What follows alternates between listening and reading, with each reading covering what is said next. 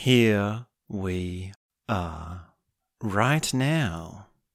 And today, I'd like to talk about why making sense doesn't make sense. But before we get into that, before we start that conversation, I thought I would take a few moments to just give a personal update, give a quick rundown of what I've been doing, just in case you're interested. So I have been away from podcasting.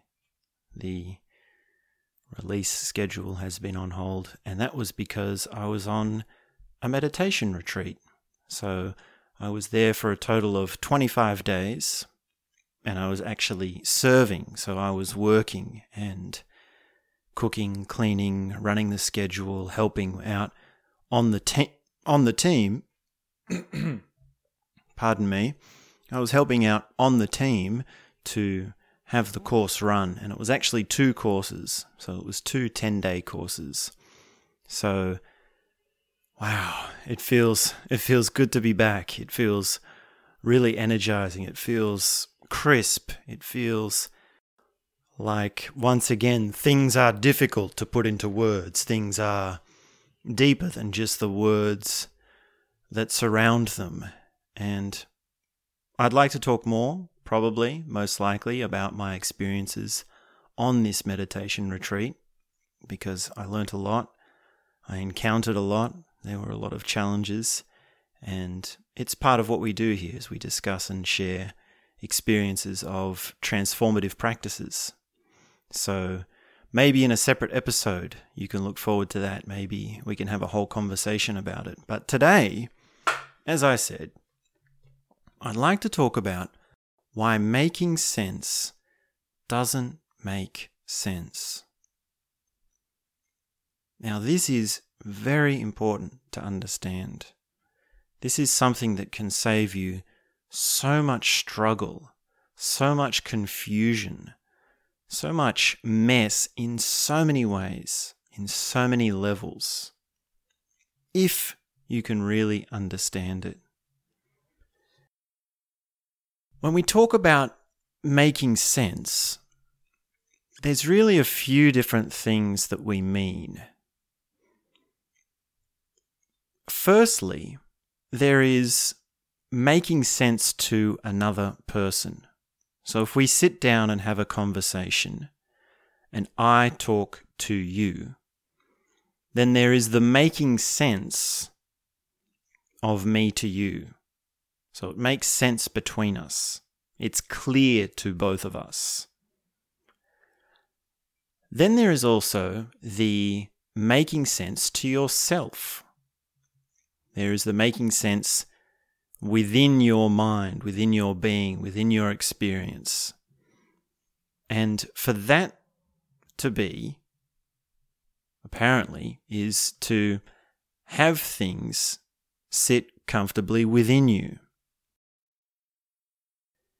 And when we talk about understanding the world, or understanding existence or reality, then you see very quickly that making sense really isn't enough. It's really not deep enough. And I would say to that, the thing you want, or the real core of it, is how do you relax into the world? How do you relax into your place into the world? How do you relax into what it means for you to exist? And the term making sense doesn't help with that. The term making sense is not deep enough for that. Now, there is more to this as well, which is that if we look at this from a few different layers, we can say that making sense is something of the mind, something that is cognizing thoughts. And even within that, we can split it into a few different things, because you can cognize something and yet still struggle to articulate it with words. So speaking clearly and having your thoughts articulated well within words through speech does not necessarily equate to perfect cognizing or comfortable cognizing or whatever you want to say, beautiful cognizing or relaxed cognizing. Now, granted, you would assume that that mostly is the case, right? If someone can speak clearly, they can think clearly. You would assume that. And in some cases, well, of course, that is the case. That is the point. That is why people learn to speak. That is why people learn languages, learn structures. But this, I wager, is still only a half intuition. It's an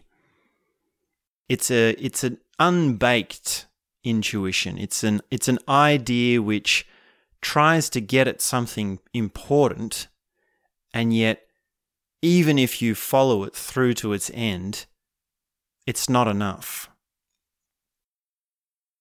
Let me say it another way. Let me say it again in perhaps more simple words. Say you want to understand the mind, or say you want a clear mind.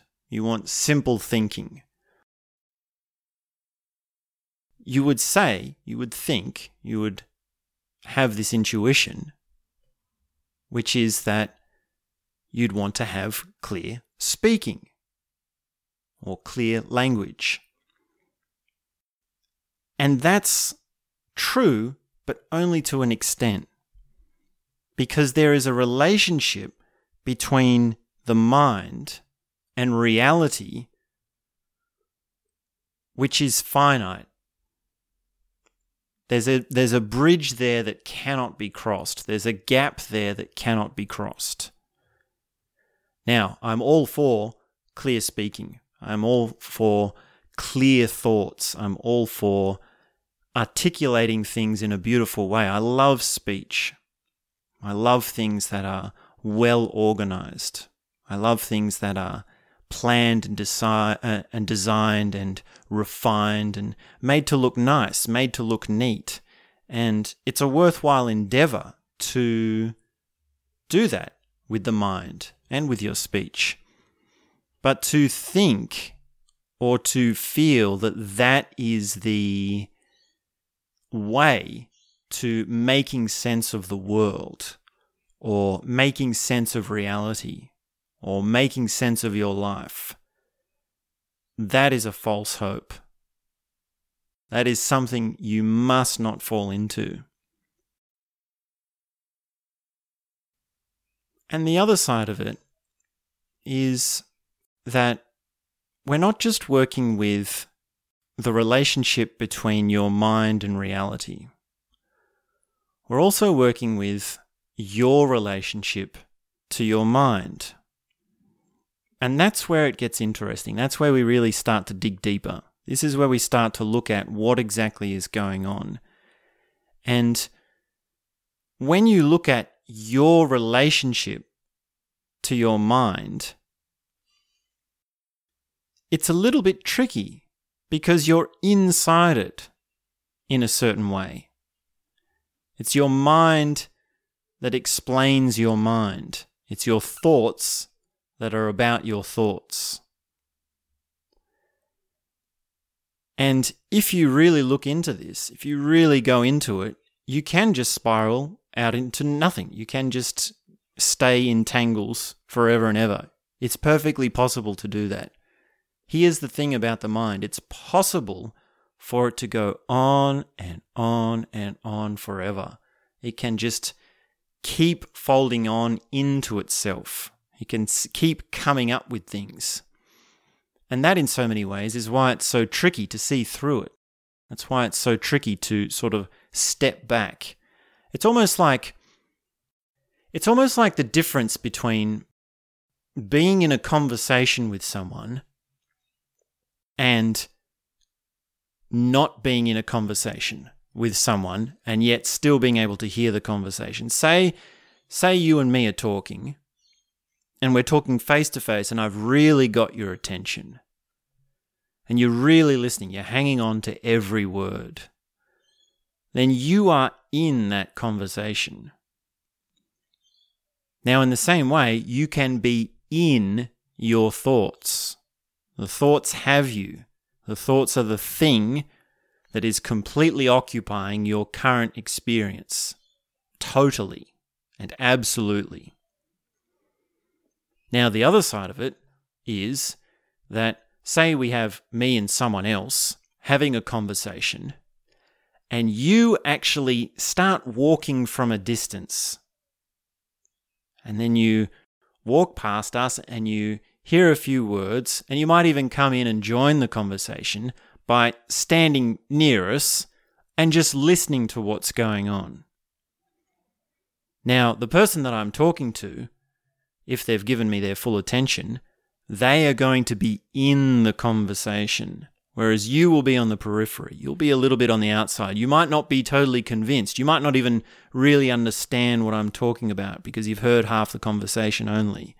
So you're sort of able to tune out and look at something else, or sort of say, this is interesting, is it not interesting, is this boring, do I want to keep listening to this, I've got my own ideas about what he's saying, I wonder what I'm going to have for dinner tonight.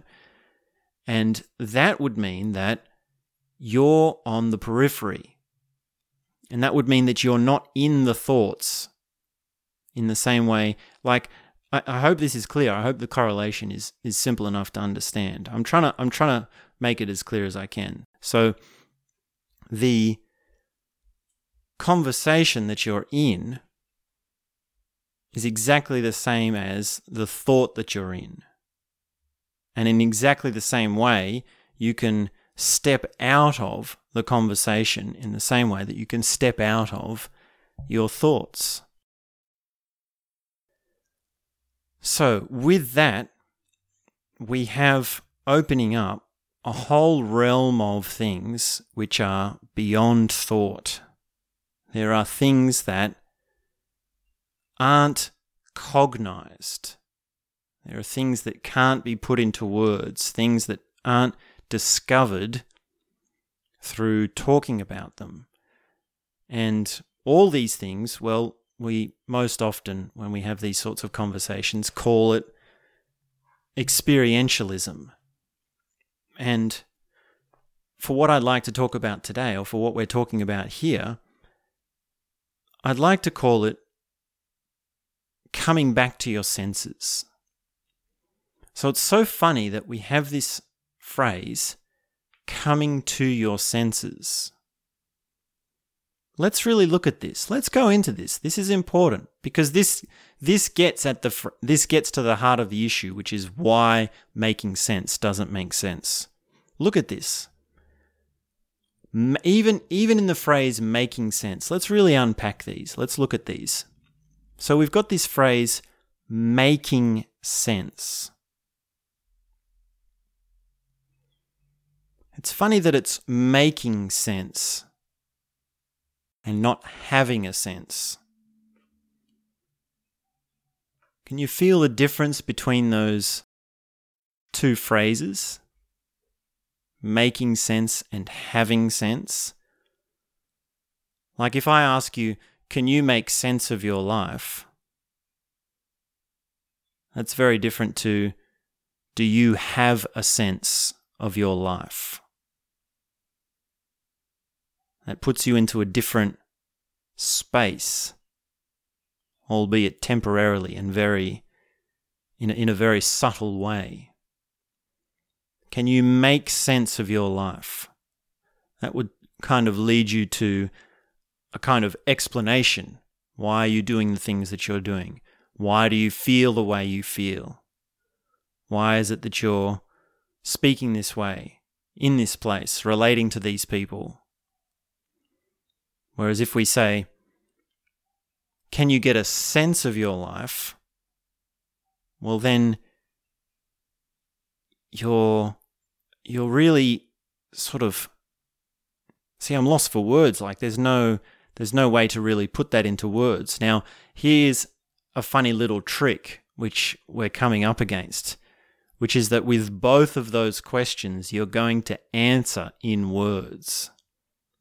Both of those conversations, both of those expressions of you are going to be in words. No matter what the question is, whether it's how do you make sense of your life or how do you have a sense of your life, both of those are going to be answered. Both of those questions will be answered in words. And the difference is hinted at through words, because I'm explaining it to you right now. I'm using words right now to explain it to you. But still the difference is there. Now, let's circle back a bit and take a look at this other one, which is coming to your senses. Now, think of all the times this phrase is used, coming to your senses. I've come to my senses. I finally left that job or left that relationship or left that place that I was living. I've come to my senses. I've found this new resolve. I've got this new outlook. I've got this new motivation. I've got this new hope. I've got this new dream. These are the sorts of things we associate with the phrase coming to your senses. And it really does, most often I would say, imply something structural.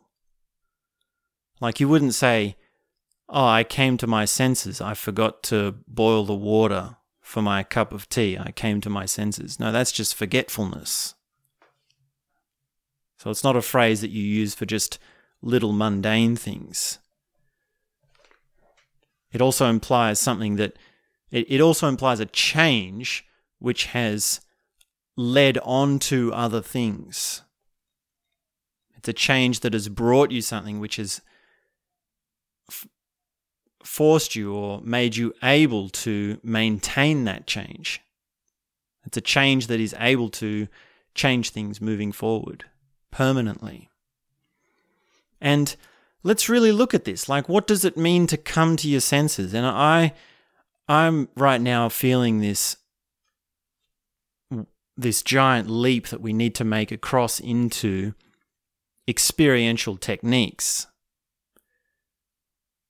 Because that's the only way that we can actually literally come to our senses. And that really is the answer to all of these things that we talk about. That really is the answer to making sense of life and the world and our place in it and what is going on in this reality. It's to come to your senses, literally. And what that means is actually stepping away from thoughts. It means being nested in perception. It means drawing your importance, your awareness, or your attention back to what you are perceiving. And that means what is in front of your eyes right now, visually. It means what can you actually see? Like, what sort of colours are there? What sort of lighting is there? What sort of darkness or shadow is there? What sort of textures are there? Is there any movement? Is there anything going back and forth or up and down, something coming into your field of vision? And what can you sense in your body? What can you feel? Is your skin cold or warm? Are you a little bit sweaty? Is it a hot day, like it is today for me where I am?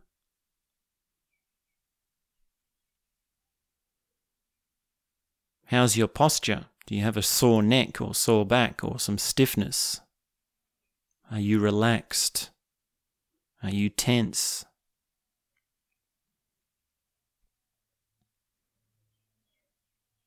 Now, all these words that I'm using, like relaxed and tense, they're really just words that are trying to get you at something. These instructions have something different about them because they put first the need to be nested in sensory experience. Now, if I was to ask you, how do you make sense of what you can see? That would be very different. I could also ask, how do you make sense of what you feel?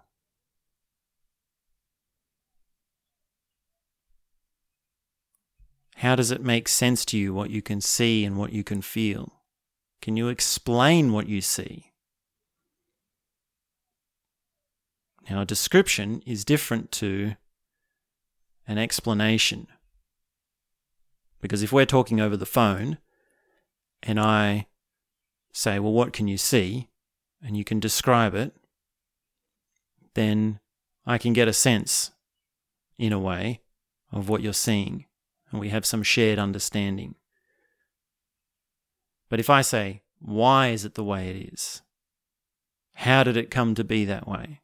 Or for what reason is it this way?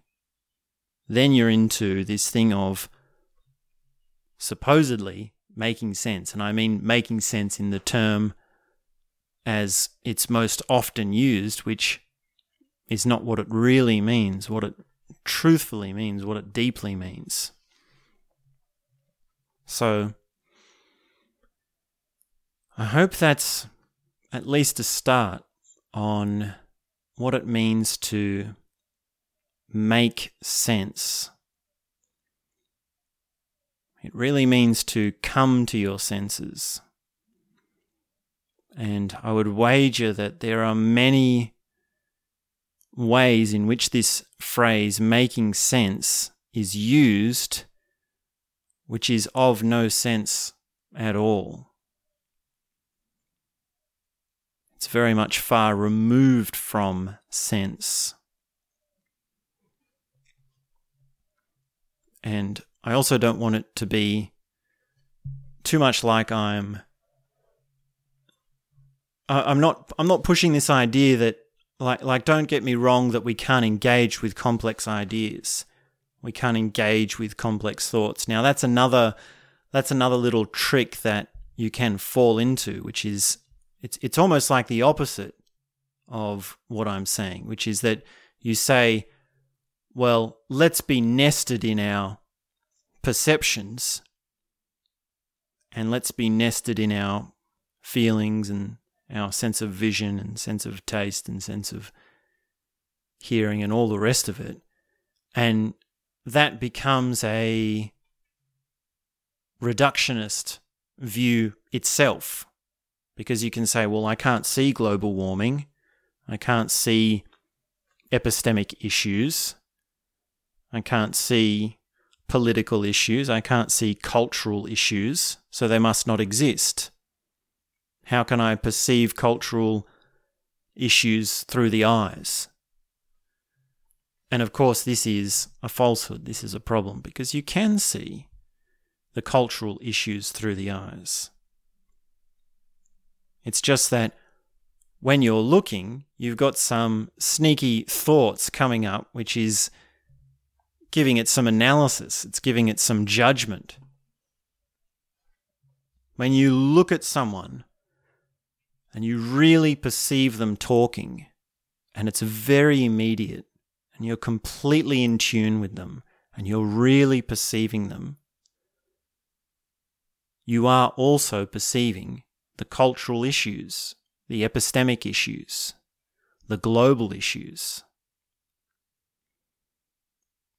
Global issues exist at very fine microscopic points of human interaction. And they're minuscule, they're tiny.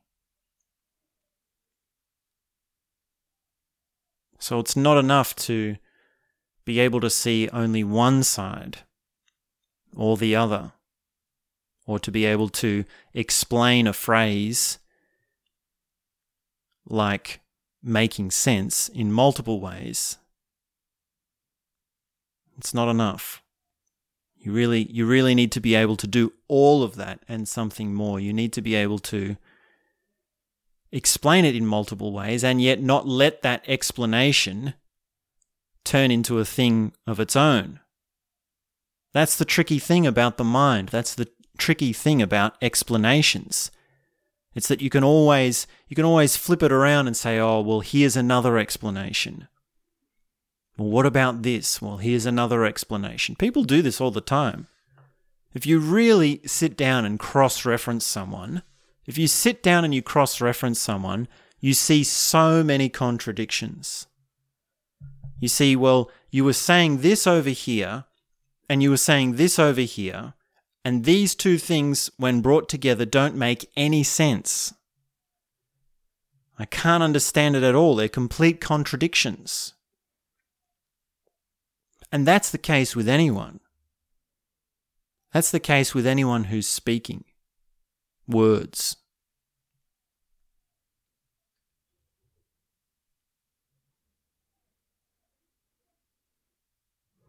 Except, of course, those people that know that they're not making sense.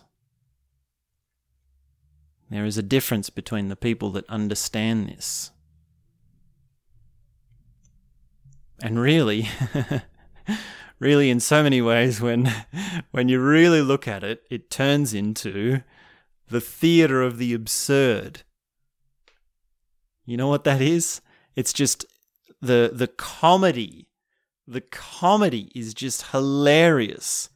The contradictions, the tensions, the reversal of assumptions, the reversals of how you thought the world was is an absolute joke.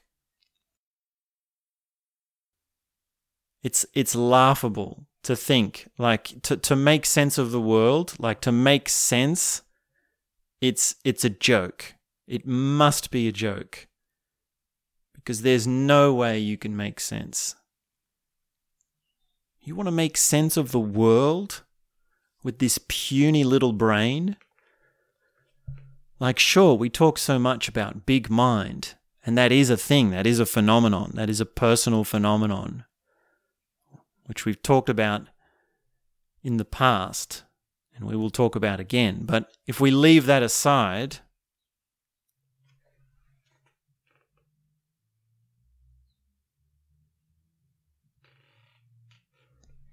for now, which we do have to at times, and we really look at this, we can say, well, like think this through, like really basically, really simply. Like, do you think that your tiny little brain, your microscopic single brain, just you, can make sense of the gargantuan that is the world? Like, you are an ant in a massive hive, and there are thousands of hives. It's complete delusion to think that there's any way that you can understand this world, to grapple with the magnitude. It's complete delusion. Just look at the size of you and look at the size of the world. An ant can walk around thinking for its whole life anything that it wants. It can think it's some great warrior. It can think it's a hero. It can think it's doing the noble work of the queen, which in some ways it is. The ant can also say, well, I'm autonomous. I'm not a slave to the queen. I want to do this. I want to look for food. Brings me joy. Brings me fulfillment. But whatever that ant thinks, whatever it tells itself, there's always going to be so much more further beyond that it doesn't get, that it doesn't see. Now, of course, it can open to those things. Well, maybe not an ant. Maybe the ants are limited in certain ways. But humans at least can open to things. You can open to existence. And the way to do that is not through more understanding. The way to do that is not through more explanations. You don't need a better explanation. You don't need a better description. You don't need a better theory. You simply need to open to it. And the mystic understands this, and the mystic is someone who identifies with their ignorance. In so many ways, the mystic is the most ignorant person. The mystic understands how small they are and therefore actually makes it one of their high values to be ignorant, to be unknowledgeable. People actually work actively on undoing their knowledge. Do you know this? There are institutions that are designed to remove knowledge, to remove the mind, in order to come back to the senses, in order to open to the magnitude of existence.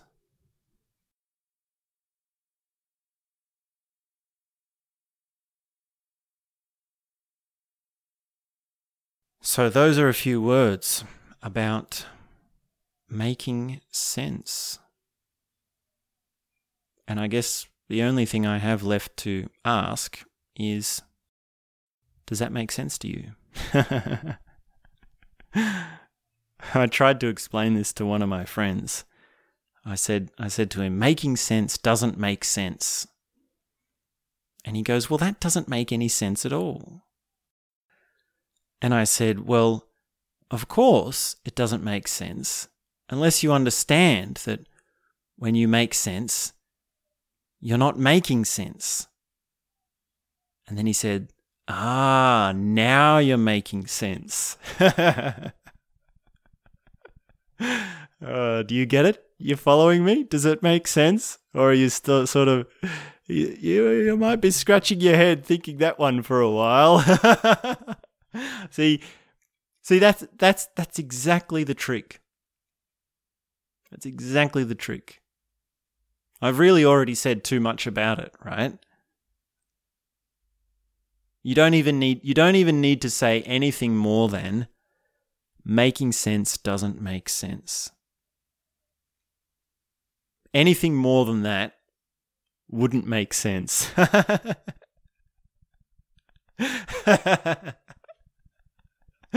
Oh, okay. I think we need to wrap this episode off. I'm going to go and take a bath of irony and just laugh myself into a stupor. So, have a beautiful day. My name is Dosta, and we'll be back very soon with more. And that's all I have to say for now.